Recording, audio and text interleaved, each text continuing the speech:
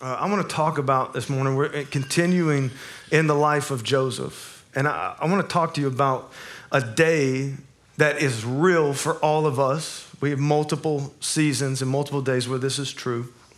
It's going to be out of Genesis 45 this morning, this first part. This is the day where everything that you went through kind of makes sense and you get some clarity about stuff. When I was in eighth grade, I lived in Clover, South Carolina, and Clover was a huge football town. There wasn't anything else going on. That was all there was football. They hired a conditioning coach for the high school, and they were so serious about equipping and conditioning the high schoolers that they sent a system and a program down to the middle school to put us through even in eighth grade. And I remember having this talk, and I remember this new system thing, and I remember them having to get all the parents to sign an extra 45 minutes of practice. And what they really meant was an extra 45 minutes of hell on earth is what they really should have said. Because the condition, they hired this guy, he's had all these degrees, he's this conditioning coach, and he really had one program, one plan, that was it. At the end of practice, we would come up in full gear, we would stand the first day, we stood at the goal line, we lined up in fives, like, a row of five, all the way down the line, and we sprinted 10 yards as fast as we could move. And then the next guy, so 4 or 5 guys, so you had maybe 30, 40 seconds of rest, and you'd sprint back 10 yards, and you sprint back 10 yards. For 20 minutes, we did that. It was miserable. The next day, we did 10 yards for 10 minutes, and then 20 yards for 10 minutes. And the next day, and it progressed. And for 6 weeks, we did this 5 days a week. We did this every day to the point that by the end, we started with 10 yards and then with 20 and then 30, 40, 50. And then every practice for 30 minutes, we were running all the way to sprinting 100 yards. And if he thought for 1 second that even one person wasn't pushing with every fiber of their being, the entire team would have to do what he called a bear crawl complex, which was absolute child abuse. You just had to stand down at the goal line and bear crawl all the lines until he was satisfied that you were almost dead. And then we could go home. But we did this, and it was miserable. I mean, I love working out. I love playing sports, but I remember that it was just miserable. No one looked forward to it. All day long, we sat and we were just like, I think I'm going to fake sick. I just can't do this. This is miserable. And it was truly miserable. But it was about the first game we kind of got it, but it was the second game when it clicked. Like when we walked down the field and they started running no huddle offense, and we absolutely were dominating every single person, every single play, because we were in far superior shape, and it clicked. The goal was for us to be able to play at 100% in the fourth quarter. We realized that 10 minutes into the first or second game that why we went through everything that we went through. And it encouraged us, and it gave us confidence, and it changed our perspective on everything, and nobody was trying to plan his assassination anymore. And it all worked. And we had it was, if I might say so myself, the best 8th grade season in human history. That's just what I want to throw out there, because you guys don't know any better. Any other high school athletes in the house? Isn't it true, the farther you get away, the better you get at sports? Like, I was pretty good in high school, but now that I'm in my mid-30s, I was great in high school. And there's nobody to say otherwise. The more I remember it, the better I get. It's the craziest thing that happens. But it was that day when it finally just clicked, and you kind of look back on all the misery and all the things that you went through, and it makes sense, and there's clarity, and you have peace about it, and there's encouragement, and those are good days. And then we all have days like that in our relationship with God. We all have days like that. We go through situations, we go through circumstances, we go through seasons, and they don't make sense. We have difficulty, and sometimes we're just asking why. We lose a job for no reason, and it sends our world into just this dark abyss for a while, and then it just doesn't make sense. But with God, sometimes it's days, sometimes it's weeks, sometimes it's years. And I was honest from the stage a few weeks ago about a situation in my own life that took 20 years to resolve. And so sometimes it's a quarter of a lifetime, half a lifetime. But there are these days and different seasons and different difficulties when we get to this moment and we look back and we see the goodness of God and we see the way that God used it in our lives, and things start to make sense and we kind of see the purpose in it and we see the why behind it. And these are good days. These are good days. And Joseph had one of these days in Genesis 45, 4-8. And I want to read this to you really fast. It says, then Joseph said to his brothers, now just to remind you, just in case you forgot, Joseph was the youngest of the second to youngest of his father's house. And he was deeply loved by his father, but his brothers deeply hated him.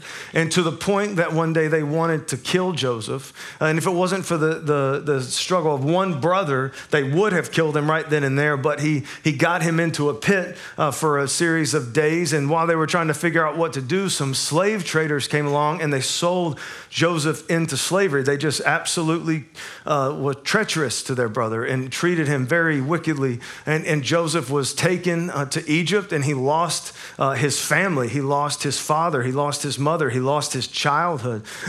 And Joseph was sold into slavery. And he winds up being sold to Potiphar, who was the captain of the guard for Egypt. This man is probably in the top 10 most powerful men in Egypt. He kind of starts off on the bottom, but he starts to be faithful, and he has some energy and drive, and he's faithful there, and God blesses him, and eventually he rules all of Potiphar's house. But then after he got cougared by Potiphar's wife for a series of weeks, Joseph, I thought that was super funny. Joseph said, Potiphar's been so good to me. He's given me everything in his house except for you because he's your wife. I'm not going to betray him, and I'm not going to sin against God in that way. And she was upset by this and basically lied about Joseph, said that he tried to rape her. Potiphar, being obviously angry, he knew Joseph did not do this. Because had he truly believed that Joseph tried to rape his wife, he simply would have had him executed. He was in the full rights and power of the law. That's why I firmly believe Potiphar did not believe this. And because of the prison that Potiphar chose to put him in, it was Pharaoh's prison. It was the political prison. It was the cushy prison. But it was still prison. And Joseph had to go into this prison where he served for years. And eventually God blessed him, and he had hope in this prison, and he worked his way up, and eventually he ran the whole prison, and he was faithful even there. And then eventually Pharaoh has these two dreams, and Joseph is brought out to interpret these dreams, and his whole world changes.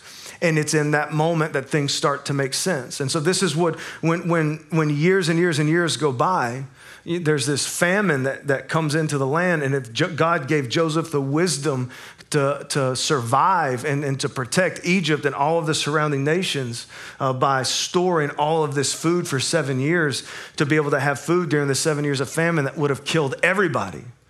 And so when God works this out in the life of Pharaoh and the life of Joseph, Joseph's promoted up. It was only in this moment that Joseph get it. And this is what he says about this. Years and years and years later, when his brothers come and he reveals himself to his brothers, this is Joseph having that day where everything makes sense. It says, then Joseph said to his brothers, come close to me. When they had done so, he said, I'm your brother Joseph, the one you sold into Egypt. And now do not be distressed, and do not be angry with yourselves for selling me here, because it was to save lives that God sent me ahead of you. For 2 years now, there has been a famine in the land, and for the next 5 years, there will be no plowing and reaping, but God sent me ahead of you. God sent me ahead of you to preserve you, a remnant on earth, and to save your lives by a great deliverance. So then it was not you who sent me here, but God. That's Genesis 45, 4-8. So at this point, he was sold into slavery when he was 17, and he was put into the leadership position and basically became equal with Pharaoh at the age of 30. And at this point, when he's 30 years old, he's 7 years into the abundance, so he's close to 40 by now, when he truly begins to get it and understand everything that he went through. And he had been so changed and so conformed to the purpose of God and so aligned with the purpose of God that now he's staring his brothers who betrayed him and hated him and treated him wickedly, wanted to kill him and sold him into slavery. And now the way he views the story is he's saying to them, it wasn't you. You meant it for evil, but God used it for good. It was God who actually sent me ahead of you because God knew that this famine was coming. And if God had not positioned me here and put me in this place, then all of the promises that God made to Abraham and to our grandfather Isaac and to our father Jacob and even to us would have never came. God was keeping his word by sustaining us and saving our lives and opening up the door for us to survive and thrive here in Egypt during this famine. He said, you meant it for evil, you meant it for wicked, but now I look back on it and I see the purpose and it's beautiful, and God sent me ahead of you to save all of our lives and Egypt and all of the surrounding nations. Because if Joseph had not been there, everyone would have suffered and almost everyone would have been wiped out by the famine. Now that's a good day when you can look back and see the hand of God. Amen? That's a good day. But now I just want to take a second to be for real. Because though this was a good day, from 17 to 30, Joseph had no idea what was happening and what was going on. He was sold into slavery at 17, put into a pit for a period of days. And the season, he had no idea what was happening. It was just bad. There was no good. There was no light at the end of the tunnel. There was no why. What sustained Joseph during that season of his life? What sustained him when you walk through a difficulty that makes no sense? There is no good. You've done nothing wrong. It's the world's just flipped upside down and you're searching for why, and there is no why. What sustains you in that season? What sustained Joseph in that season?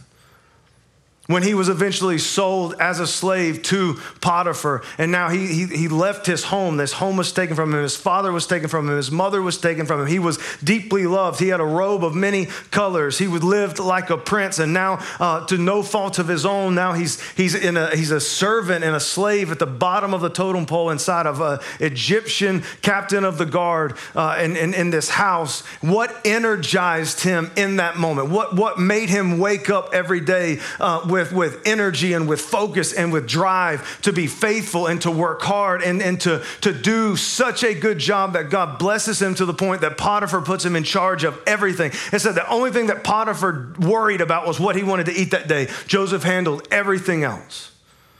So like when life starts over and you find yourself in a place you never thought you'd find yourself in, you find yourself in a job you never thought you'd find, you find yourself without a job, you find yourself you never wanted to go through a divorce, that was never the game plan. I don't think anybody stands there on that day going, the next 4 years are going to be fun and then the 4 after that are going to be a living hell, but let's go for it. Or you find yourself in that place. You find yourself in a place that you had no idea you would be. You never wanted to go. What gives you energy in that moment and drive in that moment and faithfulness even in those moments to still work hard, to still get out of bed and to still go and to still chase life and still be faithful to God? And then after you're energized and after you're faithful, then you do nothing wrong, but you're righteous. Joseph was righteous and withstood Potiphar's wife, and eventually now he's thrown in prison. He starts all the way over, he rises back to the top, and now he finds himself in prison. But Joseph still had hope, even in prison, and in a situation, a circumstance that would annihilate most of us. He still had hope. He was sustained in the pit. He had energy in Potiphar's house, and he had hope in the prison. What sustained him? What energized him, and what gave him hope? Because he did not know the why. He did not know the why. He did not know the why till Genesis 45. He did not know the why. The earliest he could have known the why was right after the dreams of Pharaoh, at the age of 30 years old. So for at a minimum from 17 to 30, 13 years, he went through what you and I would just call life. And there wasn't a why. So when there wasn't a why, what sustained him? When there wasn't a why, what energized him? When there wasn't a why, what gave him hope? Joseph did not need to know the why because Joseph knew the who. Joseph knew the promises of God. Joseph knew the God of Abraham, the God of Isaac, and the God of his father Jacob. God knew the promises that he had made to Abraham, Isaac, and Jacob. Joseph knew the promises that God had even made to himself through the dreams as a kid. Joseph knew the goodness of God. Joseph knew the character of God and the attributes of God. And he knew, like we talked about last week, he knew the love of God. Joseph knew the promises of God. He knew who God was. He knew it and he believed it. He didn't just know them. He didn't just learn them. He didn't just have a head knowledge of them, a head knowledge of the attributes of God, the character of God, the love of God. He knew it. He believed it with every fiber of his being. And in the worst of the worst moments, he leaned on the promises of God. But we can never lean on promises we don't believe in, and we can never believe in promises that we don't know. This is why we have to have a daily, deep-seated, genuine, real relationship with the Word of God. This is not just a book of history. This is not just a book of wisdom even. This is not just a book of random knowledge. This is a book that God himself wrote from beginning to end that lays out the resolved plan of God. God looks outside the perspective of time and he lays out everything that's going to happen, and he makes promises from as early as Genesis 1, where he says there will come a time when the snake and the enemy will bite your ankle, but you will crash his head, already prophesying that he had a plan to bring about Jesus Christ. He gave promise after promise after promise through the Old Testament about the blessing and the salvation that the Messiah would bring. And then when Jesus came, Jesus gave us promise after promise. He revealed the Father to us. He revealed the character of God to us. He revealed the attributes of God to us. He revealed the goodness of God to us. And Jesus made promises about our own life. He promised that he would never leave us, that he would never forsake us. He promised in Hebrews that every single difficult situation we go through in life, that he would use it like it was discipline in our life to conform us, to transform us, to give us wisdom and knowledge, and to bless us, that he would work through all things for the good of those who love him. This Bible is one promise of God after another, after another, after another, after another. And the secret for Joseph when it came to being sustained in the pit and having energy in Potiphar's house and having hope in the prison is that he knew the promises of God, he believed the promises of God, and he learned to lean on those promises. You do not have to know the why in any season when you know the who. One of the strongest weaknesses of the American church is that we do not know the God that we say we serve. We do not know the nature and the character and the goodness of God. And so when life, and can I get an amen that life almost never goes the way we want it to go or we thought it would go?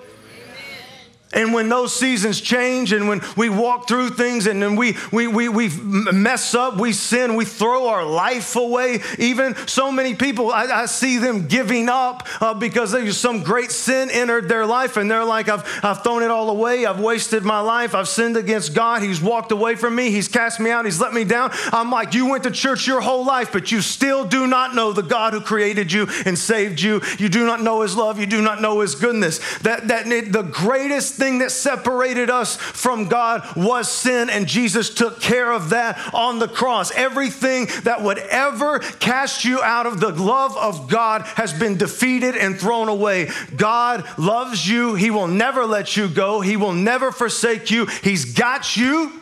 You just got to know that, believe that, and learn to lean into that through the course of this life.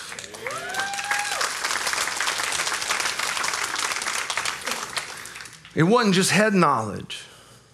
Joseph knew it, and he believed it, and he leaned into it. That's why when he was in the pit, he was sustained. And that's why when he was in Potiphar's house, he had faith. He said, I don't know why this is happening, and I don't know what God is doing, but I know my God, and I know that God always has a purpose, and I know that he's good, and I know that he's powerful, and if I'm in Potiphar's house, I'm going to be faithful to God. If I'm at a job I never thought I'd be, I'm going to be faithful to God. If I find myself in conflict, I'm going to be faithful to God. If I find myself, all my friends betrayed me and ran off on me, I'm going to be faithful to God. Whatever situation, whatever circumstance, I'm going to be faithful to God. I don't have to know why because I know who. And I know that there's a lot of people that hate this. I'm one of them, but it's just the truth you have to accept. Most of the time, there will always be Genesis 45 days when you look back and you see it and there's clarity. And you see the goodness of God, even in evil things, even in wicked things, even in your own sins, how good God was to you, even in your own struggles. There'll always be Genesis 45 days, but most days aren't Genesis 45 days. Most days we won't know the why. That's why it's so important that we have to know the who. And if we know the who, then we won't miss the purpose of God in each season of our life, because there is a purpose of God. And there is a risk that we will miss the purpose of God in some of these seasons. It's clear for Joseph. It's absolutely 100% clear for Joseph why he had to go through, because, the thought process could be, well, if God just needed Joseph to be there at that time period in order to save the world and save them from the famine to be there, then why did God send him through the pit and through Potiphar and through this? Well, if you really look at it, God cares more about our character than we care to understand. It's the same way like when you're raising children, for those of you that have kids, if I just said to you, is your only expectation for your child that he lives to be 30? No. Some of you are like, no, because he's still 30. He's still in my basement. I want him out right now. No, you want your sons and daughters, you want them to be raised up with character. You want them to be wise. You want them to be good. You want them to do this. You want to teach them. You want to lay it out. We don't just want them to be alive. God loves us far more than we will ever love our own children. God loves us more than that. And God also had to align Joseph's heart with the purpose of God. Because I'm telling you something, if I was Joseph and my brothers did what they did to him, and I got into a position of power and God didn't conform my character to Christ, God didn't conform my character to God, the first time I had a chance to use some of that Pharaoh power, I'd make my father's sons gone. I'd be like, Dad, you're going to come live with me? You guys, these are lions. Jump. The thing is that all he had ever done, all Joseph had ever done was work with sheep. He was a shepherd. He was the youngest of the family. That was a tradition. That was the way it was. The shepherd the sheep was the worst job imaginable. That's why the baby brother always got it. That's all he knew how to do. So God had to, and he was kind of an arrogant little punk. Let's just be honest. If you have a dream and your older brothers who already hate you bow down to you and you run out in your coat of many colors and you're like, what's up, Kev? Guess what dream I just had? Everybody's like, poor Joseph. He kind of brought it on himself. He had to be humbled. And he had to be taught. The thing that he learned in Potiphar's house was he was a servant. He was the lowest on the totem pole, but he learned how to manage systems. He learned how to manage resources. He learned how to manage people. He learned how to manage an estate. Potiphar's estate would have been massive. He learned the ways of Egypt. He learned the culture. He learned everything that he needed to learn so that when Pharaoh did promote him, he was prepared for that position. See, our hearts are always focused on the position, and God's more like, I'm going to prepare you so you don't blow it when you get there. That's why there's like 17-year-olds like, I just want to get married. Don't. Or that first marriage might become a trial run. Don't.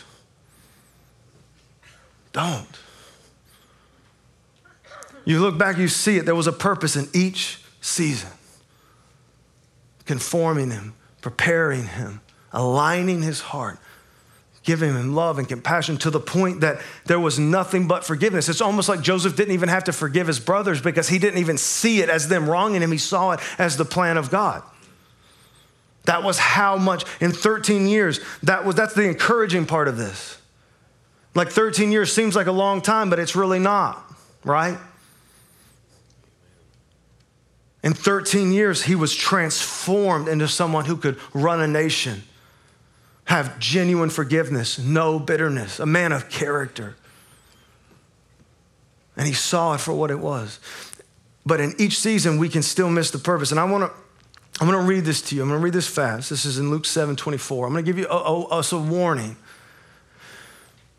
Because if we don't have the promises of God and we don't know the who, then all we'll be focused on is the why and the what. And when we're focused on the why and the what, there's a massive risk of missing the purposes of God in that season for our lives. I want to read this to you really quickly in Luke 7:24. This setting right here, John the Baptist was the one who laid the groundwork for Jesus Christ, the Messiah, to come. And John had been arrested and he was in prison at this moment. And John had just a moment of doubt. And he sent some of his followers to Jesus to just get some confirmation. And Jesus' mercy and goodness, he gave it to John. And after the messengers of John left, then Jesus confirmed something about John that was significant. It was actually crazy significant. This is Luke 7:24.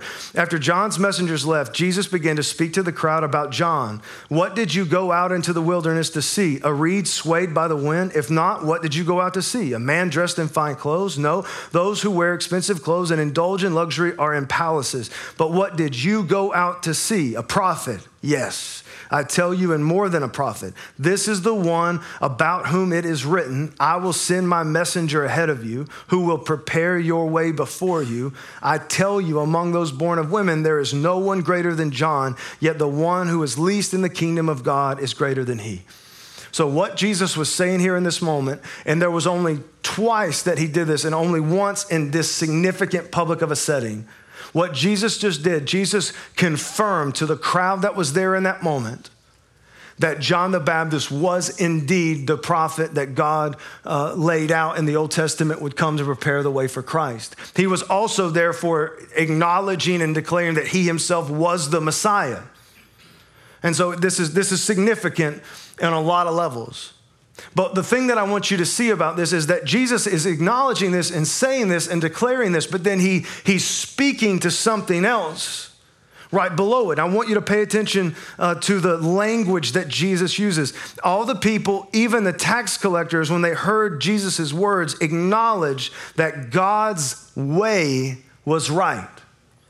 Not just the plan of God, not just the purpose of God, but the way of God, the way God was working out his plan. A significant portion of people truly do know God's resolved big picture plan. Like everybody in this, the Pharisees, the experts of the law, the tax collectors, everybody in Israel, everybody knew that there would be a prophet coming and there would be a Messiah coming. Everybody knew the resolved plan of God, that the Messiah was coming to save the world. Everyone did. But what Jesus is acknowledging here is not the resolved plan of God that everybody knew. What he's talking about here is the way that God worked out his plan. He not just the purpose, but the way God was working out his plan. And it says that they said God's way was right. The way he's working out his plan is right and it's good because they had been baptized by John. But listen to this. But the Pharisees and the experts in the law rejected God's purpose for themselves because they had not been baptized by John. So Jesus is now saying that the Pharisees, though they knew the resolved plan of God, they were rejecting the way of God and the way that God was working out his plan, and therefore they were rejecting the purpose of God for themselves. God's purposes will always be achieved. Job says nothing can thwart them. God's plan, it was done before he created the world. It was already complete, but it is possible for you to miss the purpose of God by rejecting the purpose of God in a season of your life.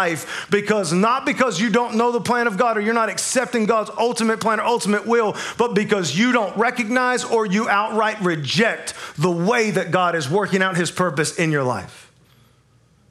And Jesus goes on to tell you exactly why they rejected the purpose of God. He says, to what can I compare this generation? What are they like? They're like children sitting in the marketplace and calling out to each other. We played the pipe for you and you did not dance. We sang a dirge and you did not cry. I know that makes sense to nobody. And Maybe I'll do an in-depth teaching on this one day. But what Jesus is ultimately saying here, he's saying the pipe, playing the pipe was like a happy wedding dance, like good news. Everything's happy, everything's good. It's like going out with your friends on Friday night and chilling out. It's like happy, sociable good. The dirge is like a funeral and it's mourning. And his point is, he said that in the happiness, you rejected it, and in the mourning, you rejected it. And then he gets details. He tells you exactly what he means by this in Luke 7:33. For John the Baptist came, neither eating bread nor drinking wine, and you say he has a demon. So John the Baptist, he wasn't the most normal chap on the corner. John lived out in the desert for 20 years. He did not socialize. He ate grasshoppers, and he dressed in camel hair stuff.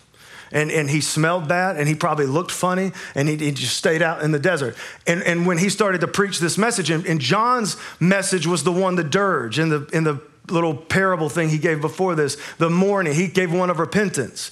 Everybody is horribly evil, wicked sinners. God is the only one who is good. You need to repent of your sins. And if you repent of your sins before God, he will save you and he will forgive you of your sins. This was the mourning part of John's message. And the Pharisees, Jesus is saying now the Pharisees and the experts in the law, they looked at John and they said, he doesn't socialize. He doesn't look like what we think a prophet should look like. He doesn't act like what we think a prophet should act like. His message doesn't fit with what we think it should be. So they rejected John and they said he has a demon because John didn't look like, act like, or dress like, or talk like they thought that he should talk like. They did not know, and Jesus said this about the Pharisees 100 times. It's a little bit of an exaggeration. Said this about the Pharisees that they what? They did not know God. If you knew God, you would know me. If you knew the Father, you would know me. They did not know the who. And because they did not know the who and they did not know the true promises of God, all they had left was the why and the what. And when you don't have the promises of God, you get filled up with your personal expectations and your personal desires of how you think God should work out his plan. And then when God goes to work out his plan different than the way your little brain came up with it is, you call it a demon and you reject it completely and therefore reject the purpose of God in that season of your life.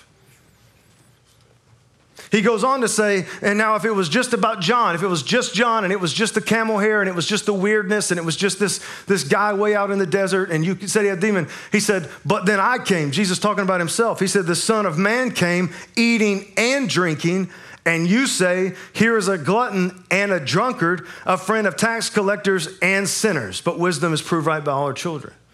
So he said, okay, move the message of repentance, the mourning message, the kingdom is at hand message, and the camel hair and the grasshoppers and all this stuff with John, put that to the side. I came and my message was one of blessing. The first message Jesus ever preached on the sermon. This is blessed is this, blessed is this, blessed is this.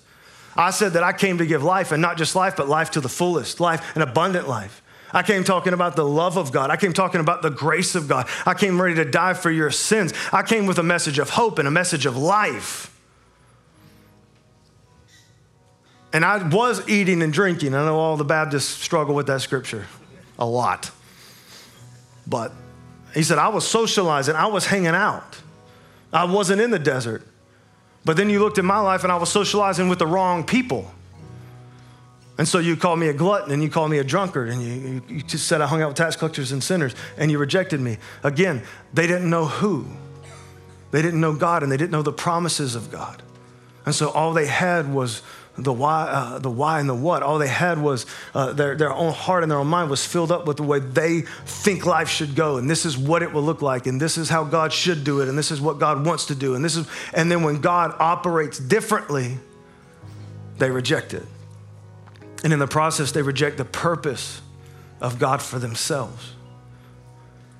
And so this is the heart of the warning here is that Jesus is an undertone of saying, if you don't know the Father and you don't know the Word and you don't know the truth and you don't know the promises of God, then as you go through life, all you're going to have is whatever it is your brain comes up with.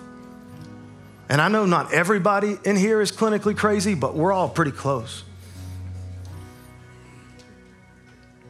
All you'll have is what the life that you design for yourself.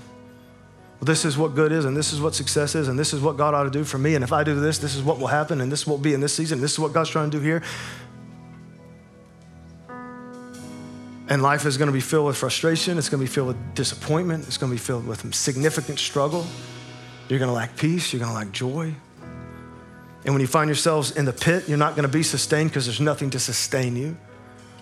And when you find yourself in Potiphar's house, you're not going to have energy and belief and trust and faith. You're just going to fold, and you're going to scream victim, and you're going to cry, and you're going to whine, and you're going to just be confused, and you're just going to go forward because you had your plan worked out and life didn't go that way. Joseph knew who God was, and he knew the promises of God. And this is the challenge here, is that in a very spiritual way, but also a very practical way, the tension in life for us, for followers of Christ, is we have to constantly surrender our own personal expectations under the power of the promises of God. And we have to, in each season, we have to lay down our own desire, lay down our own expectation, and lean on and depend on God, God's character, the character of Christ, his attributes, his faithfulness, his goodness. Because so many things in life, there's not going to have a why behind it. And there'll be days, and thank God for them, there'll be days when you get and you look back and you see it. But for 13 years, Joseph had to sustain on the promises of God and be energized by the promises of God. If you quit worrying about your own expectations and you just fell in love with God and you allow God to shape your perspective, this is what Romans 12, the long-term power of this is Romans 12 says, if you just surrender these things and let your mind be renewed and let yourself be transformed, you'll begin to be able to discern the will of God. But if you know who the who is, and you know his goodness, and you know his power, and you know his love, and you know that there is always a purpose, even if I don't know it, that's what gets me up out of bed on the days that I don't want to. And that's what gets me drive and energetic when things look like they're falling apart. And I'm telling you, there's a beauty in this and there's a power in this. And so we have to know the promises of God, and we have to be willing and ready to lay down our own desires and our own personal expectations to the glory and the supremacy of Jesus Christ. Amen? Amen.